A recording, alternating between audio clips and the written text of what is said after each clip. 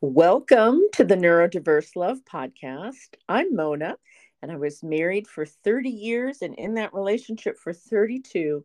And we didn't find out we were a neurodiverse couple until our 29th year of marriage. And I've been divorced almost 5 years, and together we have an amazing adult daughter who is doing fantastic and thriving. And for this episode, I am so happy to be joined again by my guest co host, Dr. Bronwyn Wilson. So, welcome, Bron, and I'm sure folks would love to hear your introduction. Well, thank you, Mona. It's great to be here. I'm Bron, and I've been married for 25 years. My husband was diagnosed 16 years ago at Tony Attwood's clinic in Brisbane. Soon after, I discovered that many of my family were also on the spectrum. And that led me to want to know more about autism. So I left teaching and went into research where I investigated the difficulties of communication in neurodiverse relationships from an inside perspective. I interviewed and surveyed 400 people in neurodiverse relationships from all around the world, and made some very interesting discoveries, which I'm now sharing with everyone in my books and in these podcasts too. I'm in the process of writing my second book, with a third book planned after that. In our talk today, I'll be sharing some of the discoveries from my first book. Awesome. And Bron's first book, which I have read from cover to cover, is Have They Gone Nuts? The Survival Guide to Social Interaction in Neurodiverse, Autistic Neurotypical Relationships. And you can get it on Bron's website or on Amazon, and I will put that in the show notes. So today we are going to be addressing maybe one of the most critical issues in any relationship, but Yes. it has special meaning and also special challenges in neurodiverse relationships, and that's communication differences. So, I always like to share a personal story. And I think that one of the things that I've talked about maybe a few times on the podcast that I think is helpful for folks maybe to hear is that oftentimes when I was communicating to my ex-husband, I was using so much emotion. I might be screaming, I might be crying, and I never just talked about one issue. If I had his attention, I would bring up multiple issues. It was almost like I was storing them. And if he was there and not going anywhere, I just kept flooding him. And what I realized is I could talk to my friends that way. I could talk to other family members that way, and we could have a dialogue, even if the dialogue was screaming and emotional. But oftentimes, when I did that in my marriage, my ex husband literally shut down. And I know now that that was what was going on. And, I had no compassion. I really didn't. I was judgmental. I was angry. I was creating more conflict, but I didn't know we were a neurodiverse couple. So I share that because I wish I had had the insight back then, but I didn't. And now, when I work with either the neurotypical partners or couples, I share my own personal stories because I know that they are having their own challenges in communication because of the differences. So, I'd love to hear what you want to share with our listeners, based on your research and your own personal experience. Okay, well, people on the autism spectrum experience difficulties with both receptive and expressive communication. Receptive communication is the process of receiving and understanding a message from another person and includes making sense of others' spoken language, their body language, facial expressions, and tone of voice. An expressive communication is a message given to another person through using language and non-verbal behaviours to make yourself understood. So having both difficulties with both receptive and expressive communication leads to the difficulties with reciprocity that people on the spectrum are known to have. These problems with reciprocity range from an atypical social approach, a failure of the normal back and forth conversation, to reduced sharing of interests, emotions, or affect, and failure to initiate or respond to social interactions. However, while the core problem for people on the autism spectrum is difficulty with interpersonal communication, they often possess proficient, I'm getting my P. Your P's, proficient levels of language that operates alongside a failure to process others' language. So that's the receptive language problems. Mm-hmm. And studies have confirmed that the more sophisticated the person's language is, the greater the problem with miscommunication may be, since they frequently give a false impression of their comprehension, and that can lead to much misunderstanding, confusion, stress on both sides of an interaction. So, that's one of the main difficulties, is this receptive language problems leading to reciprocity difficulties, which causes major problems in our interaction. The back and forth just does not happen. And, on the other hand, people who are neurotypical don't have those same problems with receptive and expressive communication. And because as neurotypicals, we tend to experience a sense of well-being, enhanced functioning, when our need to belong is fulfilled by frequent, productive, and very deep social encounters, we expect lots of opportunities to communicate, connect, express love, give and receive emotional support through reciprocity, especially in our relationships. So discussing issues, finding solutions to problems, and dealing with conflicts through reciprocity are essential factors to healthy relating for NT people. Mm-hmm. This difference in communication abilities can negatively impact on the conditions required to build a healthy relationship, such as mutual disclosure of thoughts and feelings and reciprocal responsiveness based on an understanding of another's needs. So that's a major issue going on in between people on the spectrum and people who are not on the spectrum. Yeah, and thank you so much for that, from your research and the work you did with with 400 couples and individuals. And I think, I always try to share that, some of our episodes are more applicable to the neurotypical partner or non-autistic partner, and some are more applicable to the autistic partner. And I know what you said is true for a lot of folks. They feel this deeply. It's a constant conflict. They start questioning, the non-autistic neurotypical partner starts questioning, what changed in this relationship. Maybe my partner wasn't this way when we were first dating. And we've talked about this before, about masking or scripts being used. And so I've heard people say things like, I feel that I was misled, or they were somebody they weren't. And I also want to share this because I saw this in my own marriage. My ex did not have a lot of friends when we were, married, and we were together for 32 years. And then I remember there was a man that he met who had come to our house, and he was probably like 20 years younger than my ex-husband.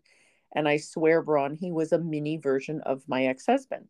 Not in looks, but his mannerisms and the way he talked, right? Mm-hmm. And so I told told my ex-husband, why don't you, go out with him, be friends, whatever. You have the same interests you have the same interests, right? And my ex-husband fought it at first, but then they literally became best friends. Best friends. And what I realized is they were both on the spectrum. And I don't think at the time neither one of them knew it, right? And what they could do, and this is so wonderful, is have this amazing connection through communicating about their deep, deep and special interests. And literally, they had amazing, amazing banks of knowledge about the things that they were most passionate about. And I would listen to them talk, and the passion in their conversation, I actually was envious of, because those were the kind of conversations my ex and I had in the beginning of our relationship, in the beginning of our marriage. We often would go to movies together. We loved the theater. We loved concerts. We loved, there were certain cultural and art type things we enjoyed going to together. And that's where we bonded. But over time, those things didn't happen as often, especially after we had kids. So what I want to point out, I guess, is that I know that autistic individuals will say they have a tremendous link and way of communicating with other autistic and neurodivergent folks. And I think that's the challenge, because and not that two autistic people have tremendous connection, but that there's very different ways of communicating for each person.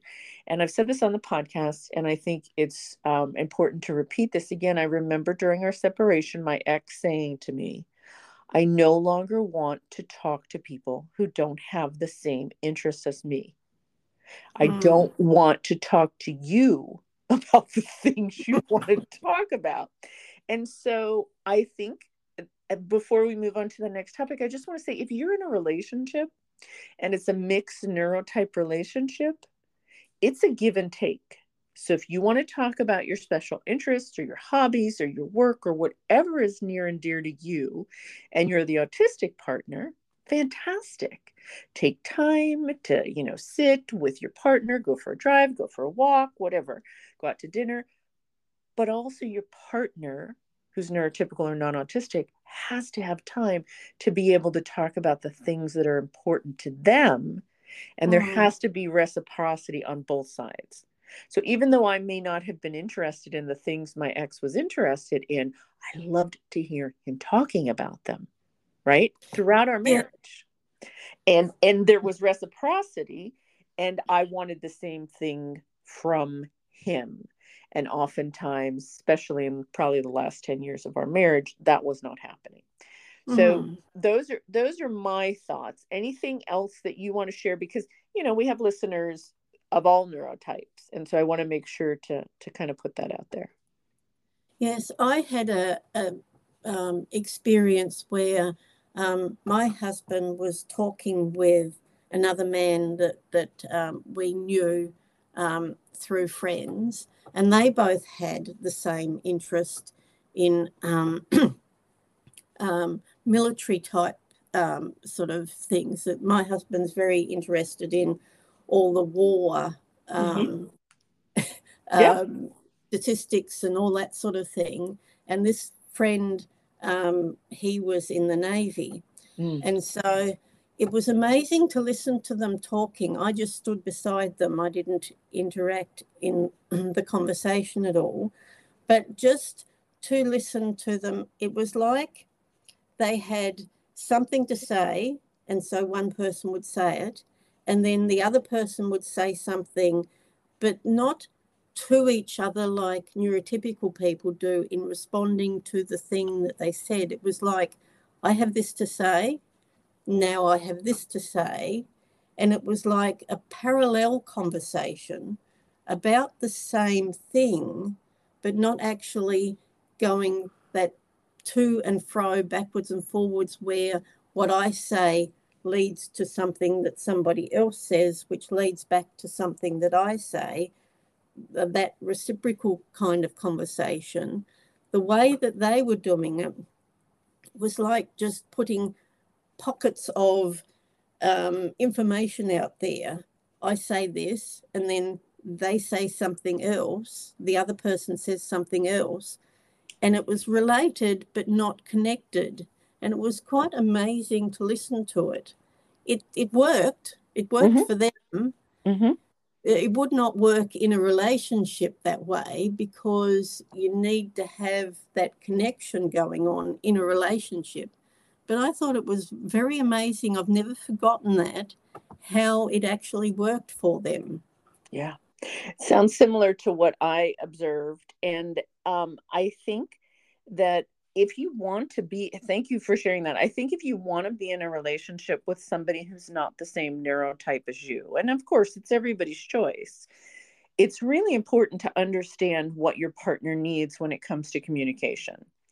So, we've talked about some strategies on different episodes of the podcast.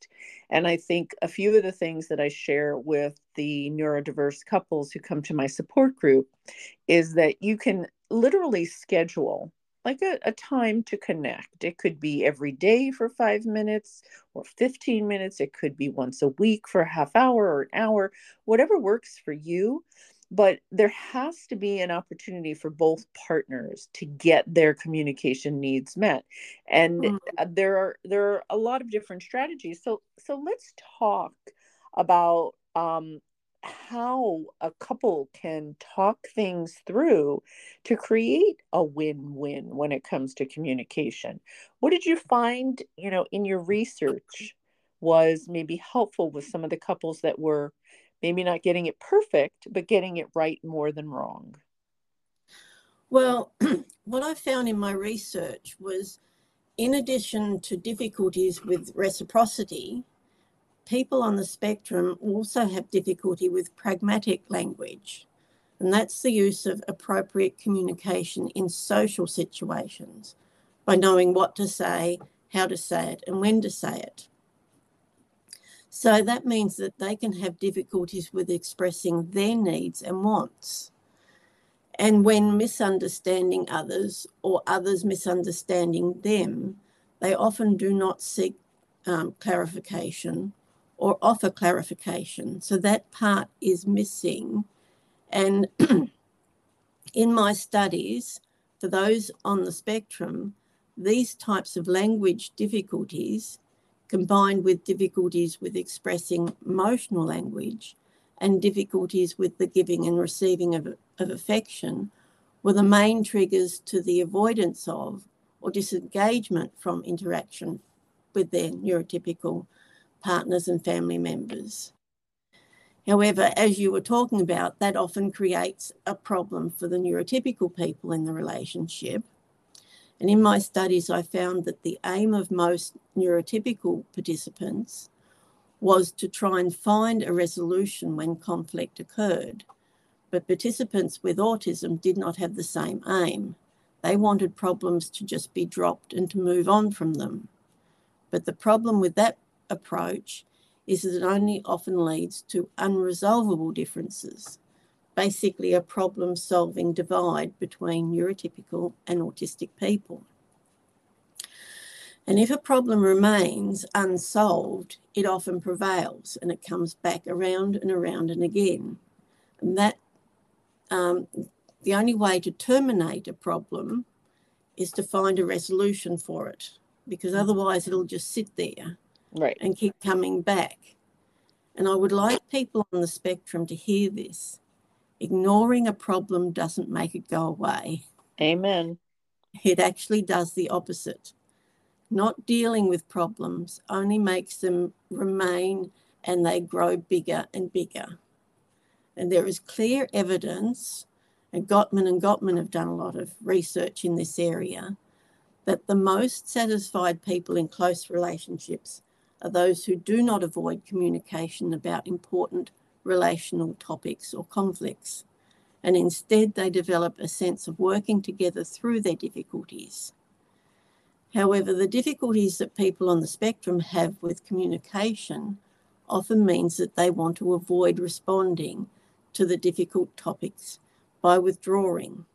And if a person withdraws from communication, working together through difficulties is not going to happen. Nope. I understand that it's hard to deal with conflict. Nobody likes to deal with conflict. No. And it makes it especially hard when also dealing with communication problems. But life is never, ever going to be without some sort of conflict at some times. We all have to accept that and to find ways to work around differences and difficulties, because that's the only way to achieve a healthy, functioning relationship.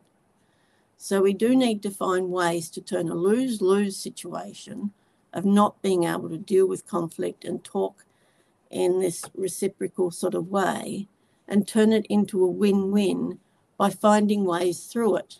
It's not easy, but if problems remain in a relationship, it can lead to breakdown of the relationship. And I don't think anybody wants that. No. So in the final chapter of my book, I give 5 dot points that I believe are important factors for people to consider to try and turn around these difficulties. And I think these are very important. I've seen this type of thing said by many other people too. The first one is being willing to accept and learn about an autism spectrum diagnosis, even if self-diagnosed. That means both people, the person on the autism spectrum and the neurotypical person. Read everything, learn everything, become your own guru. So it's very important to learn everything you can about what it actually means to be on the autism spectrum, so that you've got information to be able to make informed decisions about what to do next. Then number 2 is be willing to gain neurodiversity knowledge and learn about each other's differences. That is what it means to be neurotypical if you're autistic and what it means to be autistic if you're neurotypical. And I think this is a big one. Yes. Because we have such a divide of brains, basically, we are different in our thinking, in our way that we go about life. We have that difference, and that's just set in stone. Yep. Can't do anything about it. So I think that it's important, if we're in a neurodiverse relationship, that we need to learn about the other and to learn about ourselves, so that we can know what we're dealing with, know what's doable in our own relationship, and to be able to work on that. Yes, I 100% agree with that.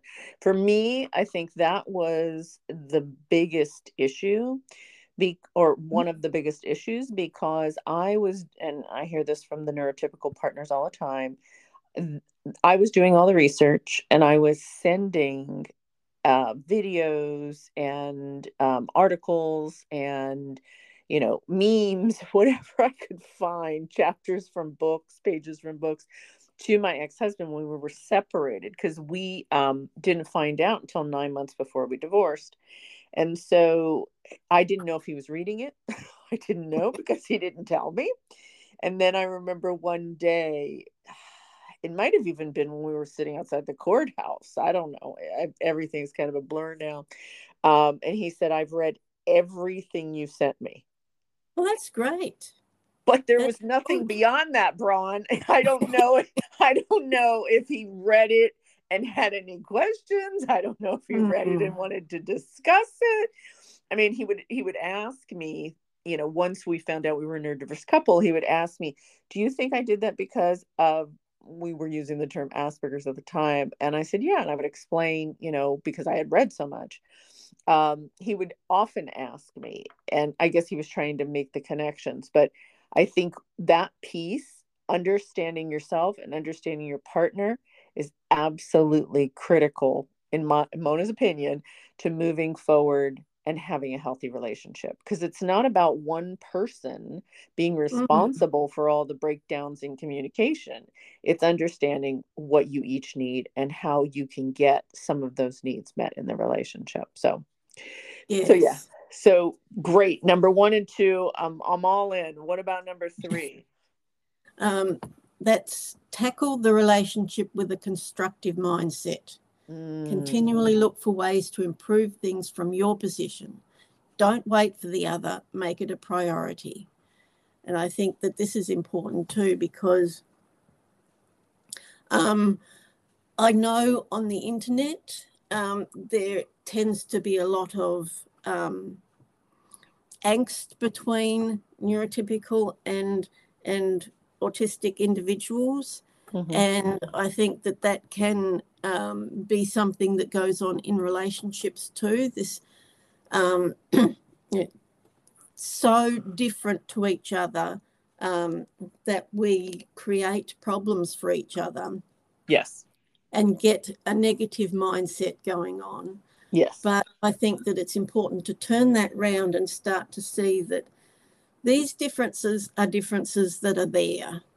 They're not going away, like we said. Right. And so we need to get a constructive mindset going and look to try and turn it around. We need to look for ways to improve things and to make it a priority for both. If your relationship is a priority, you need to work on it because it's like a garden. If you water it and tend it and keep it pruned and all that sort of thing, it grows and it flourishes and it looks great. Right. But if you don't do anything to it, and the weeds grow up through it, and it doesn't get watered, the plants die. Yep.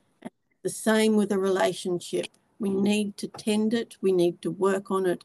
We need to do actual real work on it to make it thrive. Amen. Amen. And I think that that's so important. And you mentioned the Gottmans, and I've said this maybe once or twice before on the podcast, but I talk about this in the support groups.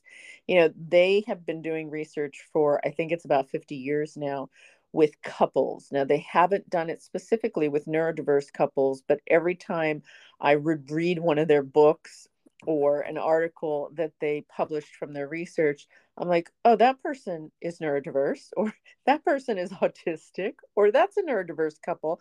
So I saw it in, their research. So there definitely were neurodiverse couples in their research. They just didn't call them that. But in Mm, their research, they found that 69% of the problems couples have are perpetual problems. And yes. and when I first heard that or read that, I was like, what? But it so makes sense. And it could be even higher, I believe, in neurodiverse relationships, because the reason they're perpetual problems, meaning they're not going away, is because they're based on our character, our values, our personality traits, how our Mm, brains are wired. So, understanding what the perpetual problems are around communication and understanding that there are some things that are never going to change. And I'm raising both hands because I thought if I screamed louder or cried longer or talked about whatever, for a month at a time every night when my ex walked through the door, I might get through. No, no, no. So, all mm, you neurotypical folks out there, take heed. If you continue to do the same thing and you're not seeing any progress, that may be a perpetual problem. So, mm, focus on the 31% of issues in your relationship that are solvable. And how do you know that? Well, you might need a therapist or a coach to help you with that. You might, because you're maybe too far in. So I love this list. So what about number four, Bron? What's well, number that four? perfectly leads into number 4, which is to understand that typical counselling will never suffice. Mm-hmm. Support given from a lack of appropriate knowledge is not support. It does more harm than good. When you need to find help, locate appropriate support. That's support from people knowledgeable in neurodiverse relationships. So it's hard to find people that do know this, and hopefully as we go on, more and more people will have more knowledge about neurodiverse relationships. But if you find somebody and they don't know about neurodiverse relationships, that's not going to help you. Don't It's waste about, your money. yes. Don't waste your money, because and I've said this before, we went to 3 therapists during our separation. None of them knew anything about neurodiversity. And if we had gone to a couples counselor, a therapist who was an expert in neurodiverse relationships, they would have immediately said something about it, because of the way we communicated and the things my ex was saying during therapy. I mean, it was just yeah, now looking back, it was just some interesting stuff. But the other thing I want to tell folks is, if you go to my website, which is neurodiverselove.com, and go to the resource page, I have a list of the therapists and coaches who have been on the Neurodiverse Love podcast and provide either therapy or coaching or both. And many of them are therapists who do coaching. And if they do coaching, they can work with you anywhere in the world. If they're a therapist only, they can only work with you in the state or country that they're licensed in. So please go there. And then the other resource is aane.org. And they also have a list of the therapists and coaches that have gone through their certification and training process. So those are 2 places to start. And you can always email me too. And number 5, then let's see where number 5 will take us. Most importantly, be motivated to learn about, nurture, and support each other's individual needs. Your spouse and your family are the most important people in the world. Your words and your behavior need to reflect that fact. And that's, I guess, wrapping it all up into one point. The whole thing is about being motivated to learn, nurture and support each other, and be able to turn towards each other through doing all this learning about each other and going to the right type of counselling. Yes.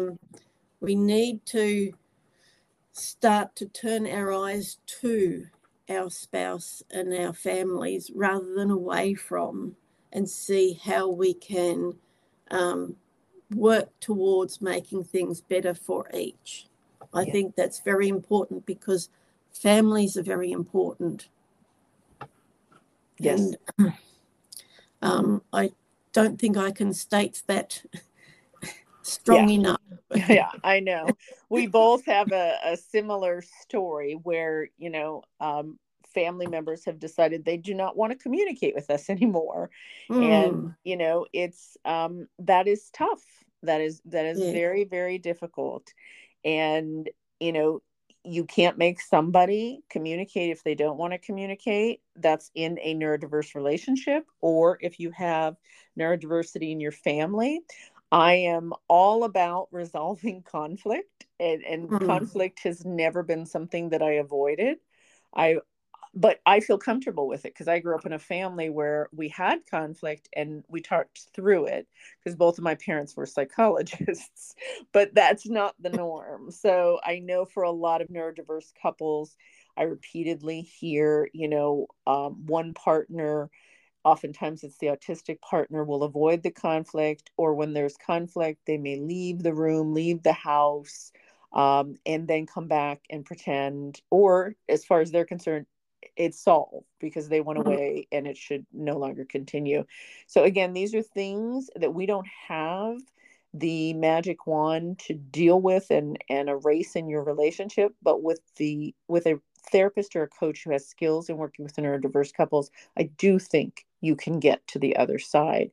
And it's not going to be easy, and both partners are going to have to do the work. So I think that's going to be really helpful, that list of ways in which you can at least do some work to create some win-wins.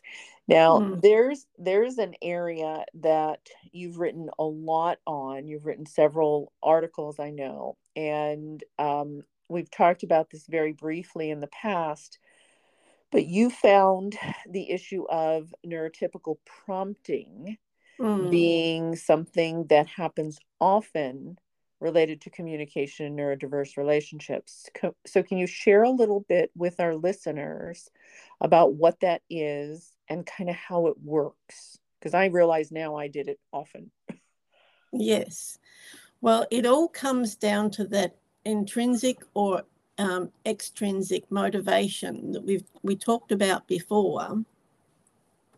And I'll talk a little bit about that first, because that's part of the reason why it happens. So intrinsic motivation, it refers to an individual's motivational strength that comes from inside determination rather than from an external prompt or intrinsic incentive. Studies have confirmed that for adults with autism, a lack of intrinsic motivation can be due to an extremely low tolerance and motivation towards what is perceived as mundane or mediocre tasks that have no meaning for them. So if they don't see the value or significance of a task, challenge, interaction, such as problem solving or having affectionate conversations, even if it's significant for others, regularly they won't engage with it. Plus, intrinsic motivation can also be damaged by past anxieties and failures in learning how to solve problems effectively, or being unsuccessful with taking control and taking responsibility for one's life. However, not dealing with something yourself means that motivation is left to another person to do and do it for you, and to be the extrinsic motivator for the things that they don't want to do. Mm-hmm. That said, success builds success. Failure produces discouragement and regularly more failure, which in turn can decrease intrinsic motivation further. Although the experience of many failures tend to decrease intrinsic motivation, still, communication is the single most important thing in a relationship. Interactive behaviour matters greatly to a relationship quality, and studies have confirmed that the social interaction that one has with significant others is the single most contributing factor of a person, that's both people, of a person's physical and psychological well-being. However, in my studies, I found that the substantial differences in need for interaction and emotional connection between autistic and neurotypical people, the need for less as opposed to the need for more interaction, was the catalyst to the development of an intellect communication cycle that was based on neurotypical participants providing significant external motivation and support to their autistic partners and family members to compensate for and to manage the relationship, while also managing any resulting. I'm getting tongue-tied today. That's okay. Any resulting communication misunderstandings. The NT participants in my study attempted to do the motivating by providing step-by-step instruction and prompting to manage the communication differences and to try to create intimacy and connection in their relationships. Now, a prompt is a stimulus used to produce behaviour, for example, instructions, explanations, and non-verbal gestures that may not spontaneously occur. The prompts given were intended to help their partners and family members to achieve the interaction that was missing in their relationships, and at the same time increase unprompted responses from them. However, the desired outcomes of neurotypical participants were often hindered by their autistic partner's lack of motivation and avoidance behaviour because they did not want the interactions to happen. I found that an inability to find a solution appropriate for each participant was the reason for the formation and continuation of this communication system that integrated prompting, prompt dependency, or prompt avoidance. When locked in this cycle, neither autistic nor neurotypical participants succeeded in attainment of their needs. So the cycle became an oppositional communication system that kept on going due to the persistent communication differences and difficulties and the lack of intrinsic motivation from autistic people to change the predicament they were in. However, the prompt dependency cycle was found to have negative impacts on both groups of participants, and lower degrees of prompt dependency contributed to better outcomes within the relationship. So basically, that is all about the lack of motivation to do anything in a relationship leads to all this. Yeah. It's the lack of learning, the lack of understanding, all leads to this one thing, that it ends up being that because the neurotypical person doesn't have these sorts of problems with communication, and so they're trying to help, and Right. trying to support. You know, they're seeing the struggles, they're seeing that things are not working, and so they're trying everything they can, from, as you put it, screaming to to talking it through, to, you know, sometimes verbally, you know, doing too much verbal, you know, interaction, Right. you know, Right. Right. you know, getting it really going, trying to prompt, trying to make it work from Right. their position. Right. But And if somebody does not take that up, then yeah. it causes this push-pull sort of situation to happen, and it becomes a communication cycle that the two people get locked into, and it's not a good cycle. It's horrible. It is the story of, I can't even tell you how many conversations in my marriage. And when I first read, I think it was your thesis or one of the articles you had published, I'm like, oh my gosh, I have to talk to this woman. And I think that may have been when I first reached out to you, because I'm like, you are telling this story of so much of my marriage. And I remember literally standing in front of my ex-husband and repeating things over and over again, thinking that that would get a better response. And all I probably sounded like to my ex was a bitch, a nagging bitch, an annoying nagging bitch, an emotional, bitch. I mean, he was probably thinking, what the heck is going on in her brain?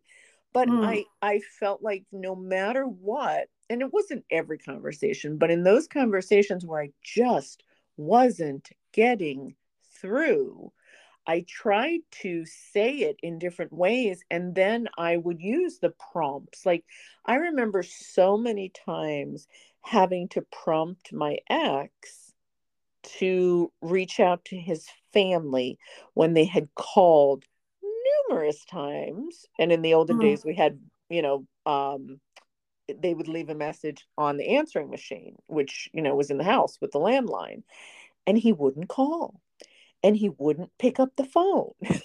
And I realize now that it was avoidance because he didn't know what to say, or he didn't have the emotional bandwidth to listen or whatever. But instead of having that conversation with his family, he just avoided them. And then I would have to prompt him, well, did you call your mother? It's her birthday today. Did you call your sister? It's her birthday today. And had I not done that for 30 years, I don't know that any of them would have gotten a call, to be honest with you. And it has nothing to do with whether or not he loved his family, because he loves his family. It just had to do with, it wasn't birthdays were never important to him. I'm not sure that celebrations at all were important to him. And I hear this oftentimes from the autistic partners in the support groups. You know, they don't they are not motivated by, it's a holiday, so I need to get my partner a present, or my kids. That's just not what motivates them. And you talked about that. It has to be something internal that motivates them oftentimes. So I have probably so many examples of the prompting piece, but what I hear, Braun, over and over again, and I'm sure those folks that are listening that have had this conversation in their relationship will totally understand this, is that I hear oftentimes the neurotypical partner saying, I feel like I am my partner's mother, and I Yes. do not want to be my partner's mother. I Yes. married an adult person who I want to partner with. I do Mm. not want to be their mother, right? So you heard this too in Oh, your research? yes. It came out very strongly in my research that is one of the results from this prompt dependency cycle for the neurotypical people, is that it forms a caretaker role for them. And so they feel like they're the mother.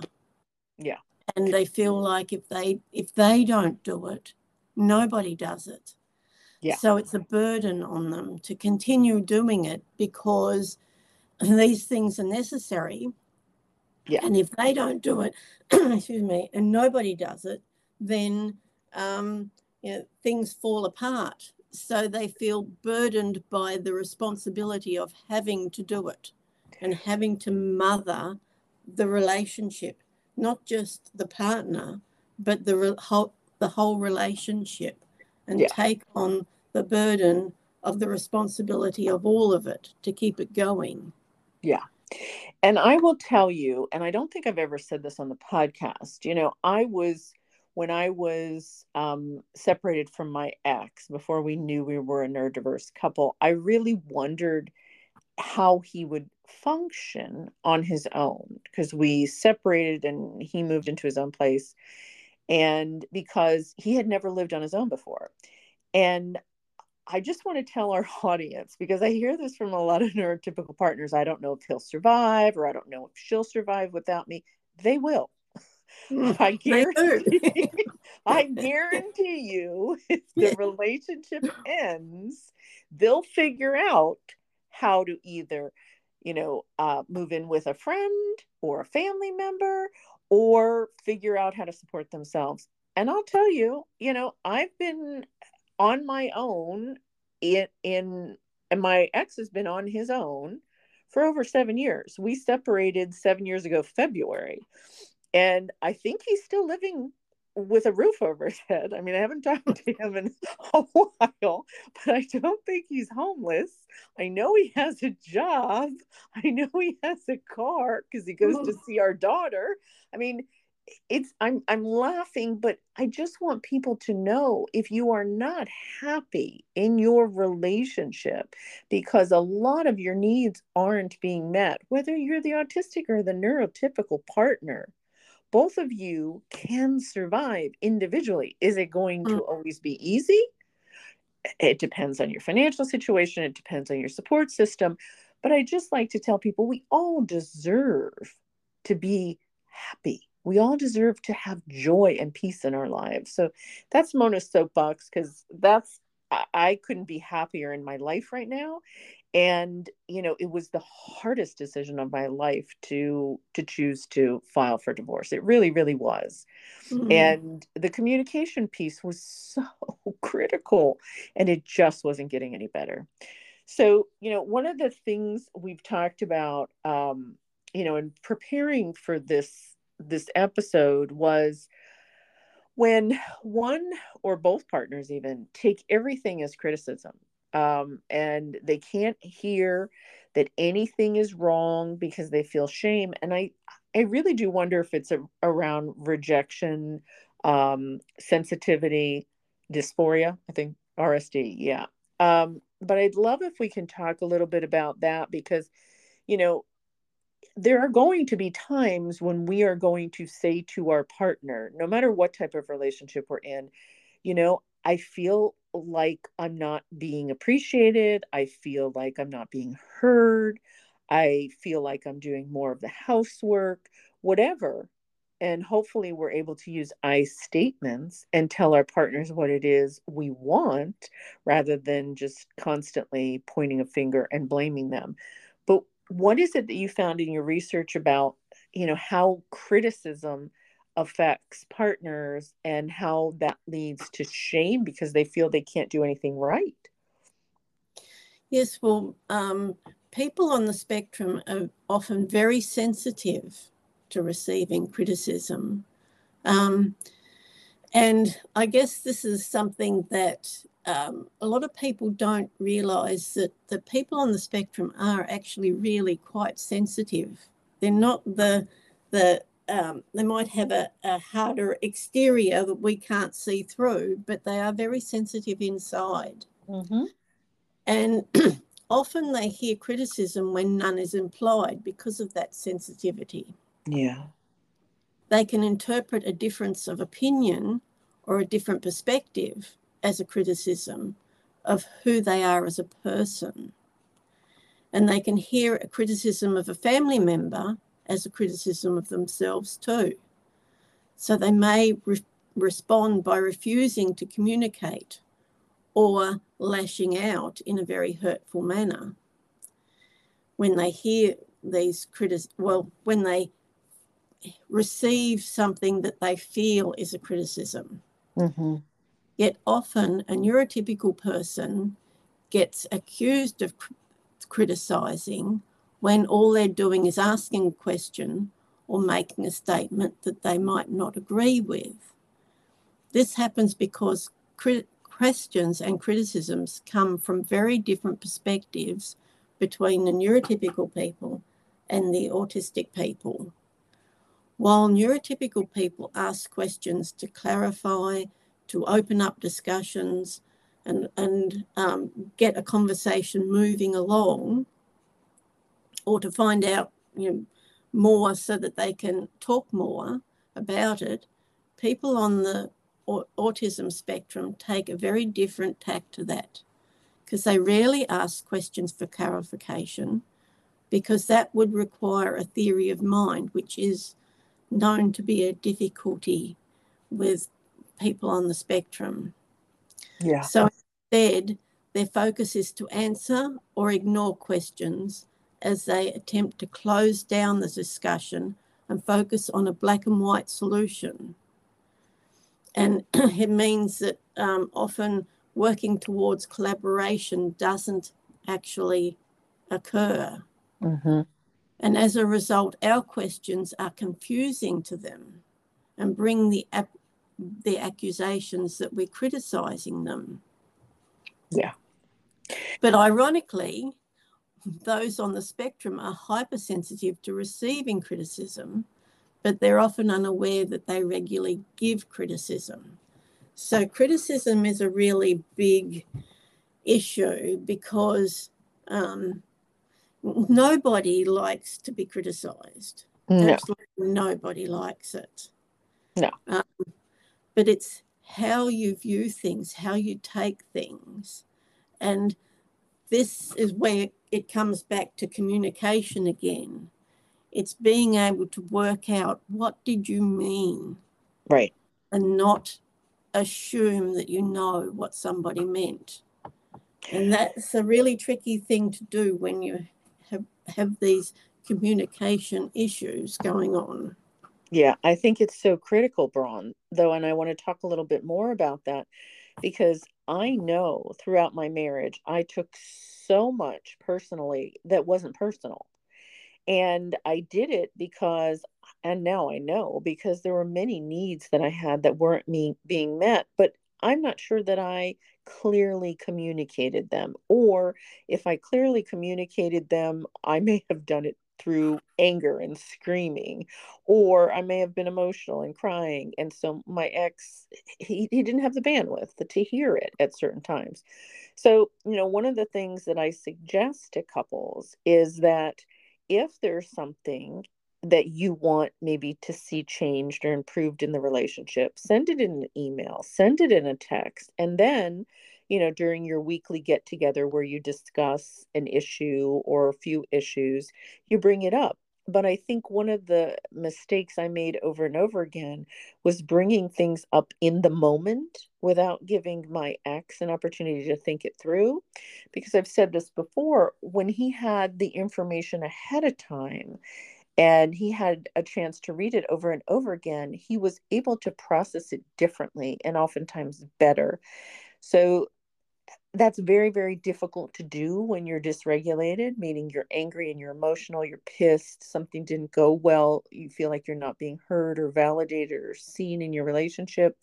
But I remind people over and over again, and I was guilty of this for 32 years, every time I got dysregulated, that was not a healthy time or a good time for me to talk and communicate. And it wasn't for my ex either in any relationship. So it's so important for us to have ways in which we can either co regulate with our partners or regulate and balance our nervous system on our own.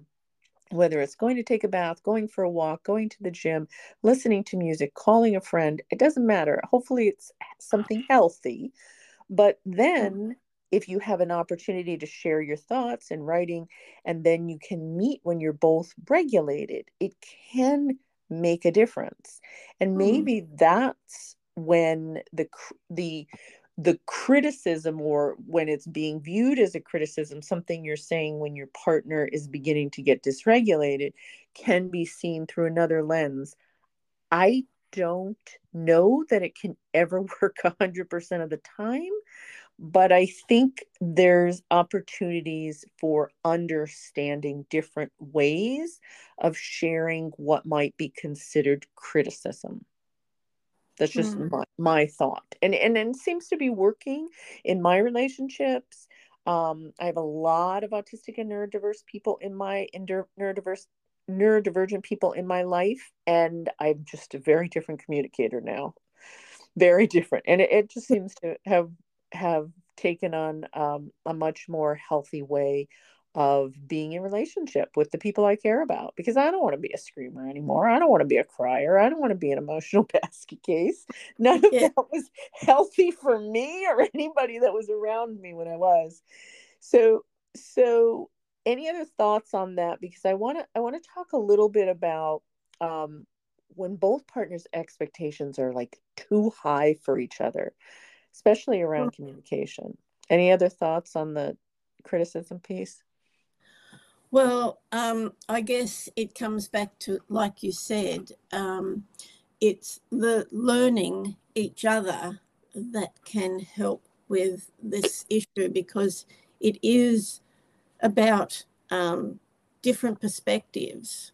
And the only way that we can understand that somebody has a different perspective to us is to learn more about what it means to be in a neurodiverse relationship. So I can't stress it enough that it's very important to get all the learning we can in order to work through some of these issues. And Yeah. like you said, you're different now. I know I'm different now because of the learning that I've been able to go through. Yeah, after interviewing 400 people, right? Yes. So and here's and I think go ahead. that's very important to do that, because that's what changes you and makes it possible to tackle some of these issues. I agree. I couldn't agree more.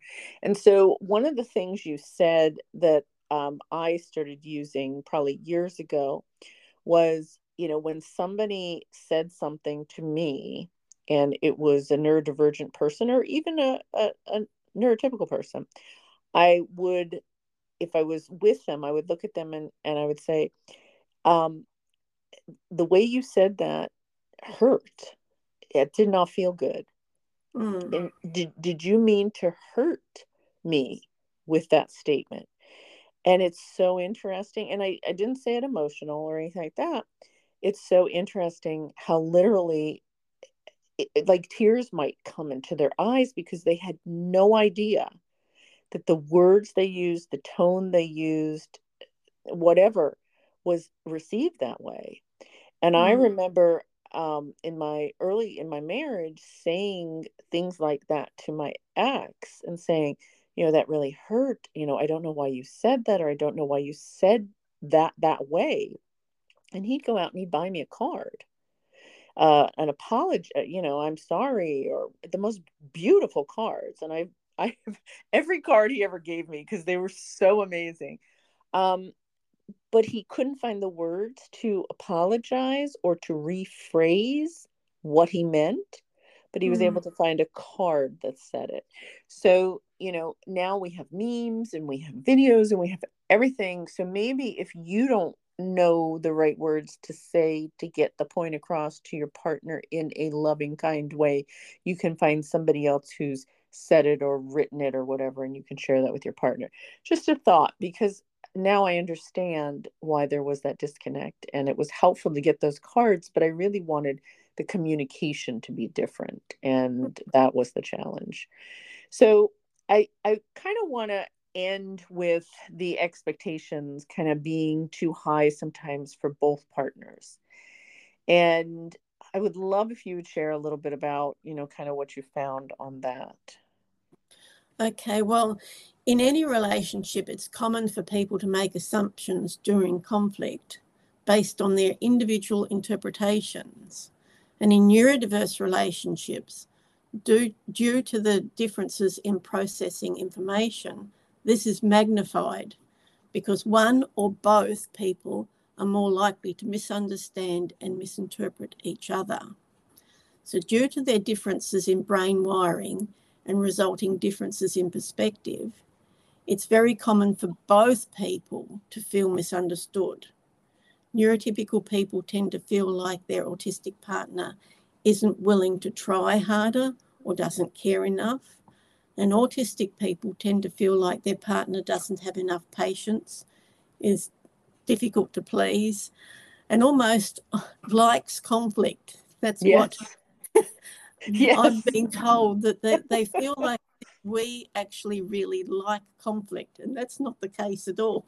We don't. We just No. don't know how to get through sometimes. Yes. Yes. Mm. Yeah. And defensiveness is more common in neurodiverse relationships because the differences in brain wiring means that one may view something as acceptable and the other may have a completely different view, more so than in typical relationships. So it's also common for the autistic person to feel like they have to explain themselves constantly, which leads to hypervigilance, Yeah. guilt and shame. And this constant impasse in communication leads to a dynamic where both partners feel on edge whenever conflict arises. Yeah. So it may be difficult for neurotypical people to understand that their partner's brain processes information differently. They maintain the expectation that their partner should think, react, and behave the same way as a neurotypical person. However, this is also true for autistic people. Their black and white thinking appears completely right to them, so that is the only way to see it, according to them. And this is the problem, is it means that neurodiverse relationships tend to grow apart due to the deep resentment of not being able to understand each other. But for a neurodiverse relationship to thrive, it's important to focus on understanding the differences in how you and your partner processes information and how this impacts on your ability to understand each other. It's important to learn how both of you process information and honour those differences and learn to set realistic expectations around them. So maybe it can be to make it a goal to communicate directly and clearly when it comes to topics that can turn into conflict. Implement soft startups. You've talked about that before, and Gottman talked about that. To give your partner the benefit of the doubt. Some people do better with time-limited phone conversations, video calls, writing letters instead of face-to-face conversations, as you've talked about too. Mm-hmm. Remember that as long as the relationship is not abusive, there is no right way or wrong way, simply two different ways of seeing things. It might mean the relationship needs to become more regimented than what is considered typical, but it's about finding what works best and maybe changing some preconceived ideas on what a relationship should be like. Amen. Amen. I love that, because I say that all the time to folks in my support groups. I say your neurodiverse relationship may not look anything like any other couple you know. Yes. It's okay. It's okay.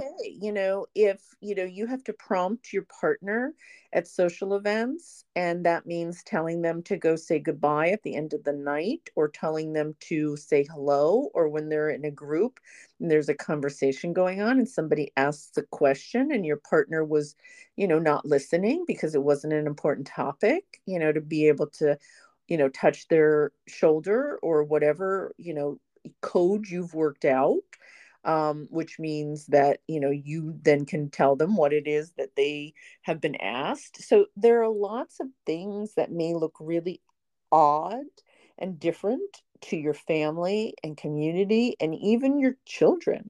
But if you've both agreed that this is going to be how you're going to help support each other, and it goes both ways as you move forward in your relationship, that's all that matters. And I do want to say, I understand it now. But of course, I have so much more knowledge about neurodiversity. But I remember my ex calling me a bully and a narcissist during our separation. And oh my gosh, I cried. I was so upset. I probably screamed at him. I got really emotional. I'm like, I'm a social worker. All I ever wanted to do was help people, including my ex husband. But now I understand where he was coming from, or at least I think I do.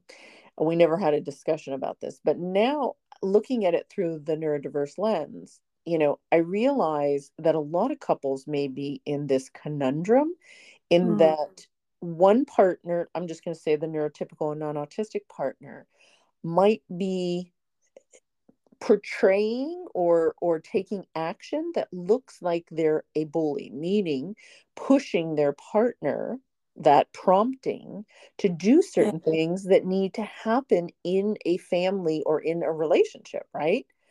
So that could be viewed by the autistic partner as bullying, when actually what it is pushing your partner to do the things that need to be done for you to have a successful relationship. And that's the prompting, right? And as Yes. far as the narcissist piece, I knew what I wanted, Bron. I knew what I wanted in our marriage. I knew what I wanted professionally. I knew what I wanted with my friendships. I knew what I wanted as a mother. And I was very, very comfortable sharing that and then going forward to make it a reality.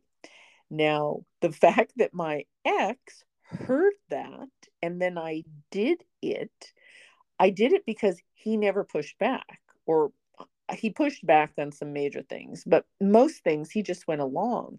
And so I want to speak to the autistic partners.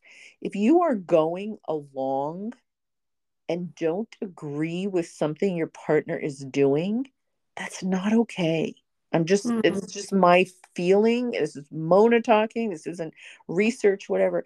And the reason I say that is because you deserve to be your authentic self. We all do.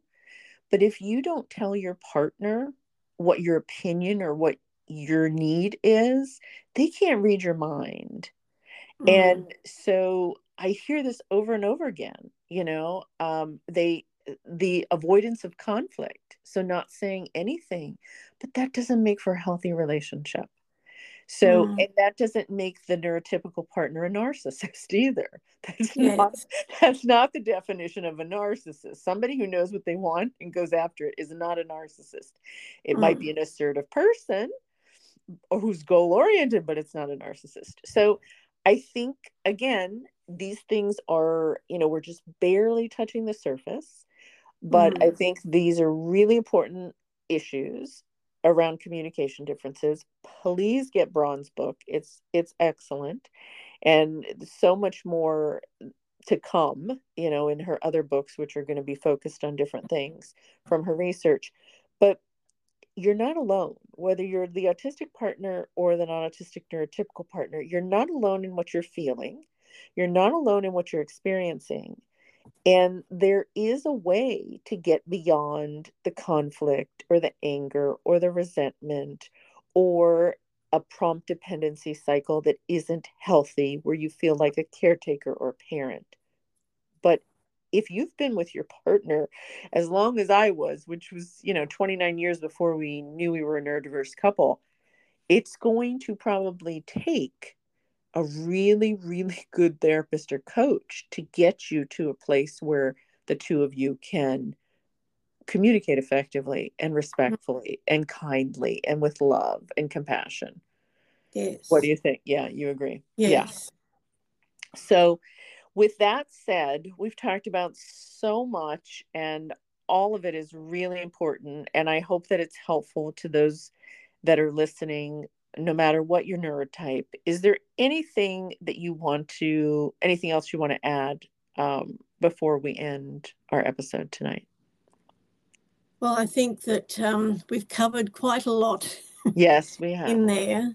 But one thing I do want to say is that the next book that I'm writing is about taking what has been put into the research, what I've discovered in the research, and putting it in a way that will help others on the outside understand. So it's for therapists and counselors and friends and family to understand what we go through in a neurodiverse relationship. So the first book is more for us in the relationship, but the next one coming along is to help others understand us. So some of the things that we've talked about today is not they're not things that other people understand from the outside of our relationships very well, Right. but I'm hoping to turn that around by putting that into the next book. Wonderful. Wonderful. And the one thing that I want to say to end this conversation is respect goes both ways Yes. in a any kind of relationship. And at the end of my marriage, I did lose respect for my ex-husband. I felt I couldn't trust him, and I no longer respected him.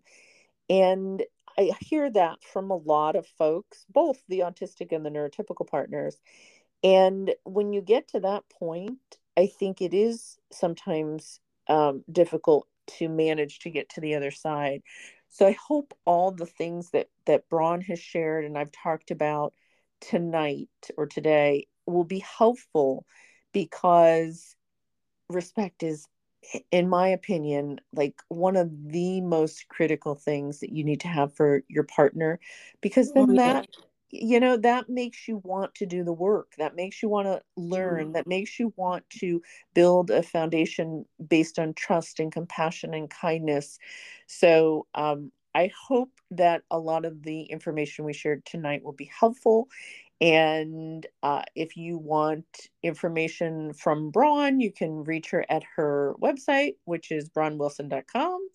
And you can go to the neurodiverselove.com website to get information on counselors and therapists. And also, I highly recommend the Neurodiverse Love conversation cards. The digital cards are available for $11 on my website. So thank you, Braun. Braun will be joining me for one more episode as a guest co-host. And if you have any questions that you'd like us to address or any topics you'd like to us for us to address, please feel free to send me an email at neurodiverseloveforyou@gmail.com. Thank you, Braun. It's always a pleasure. You're very welcome. Thank you, Mona.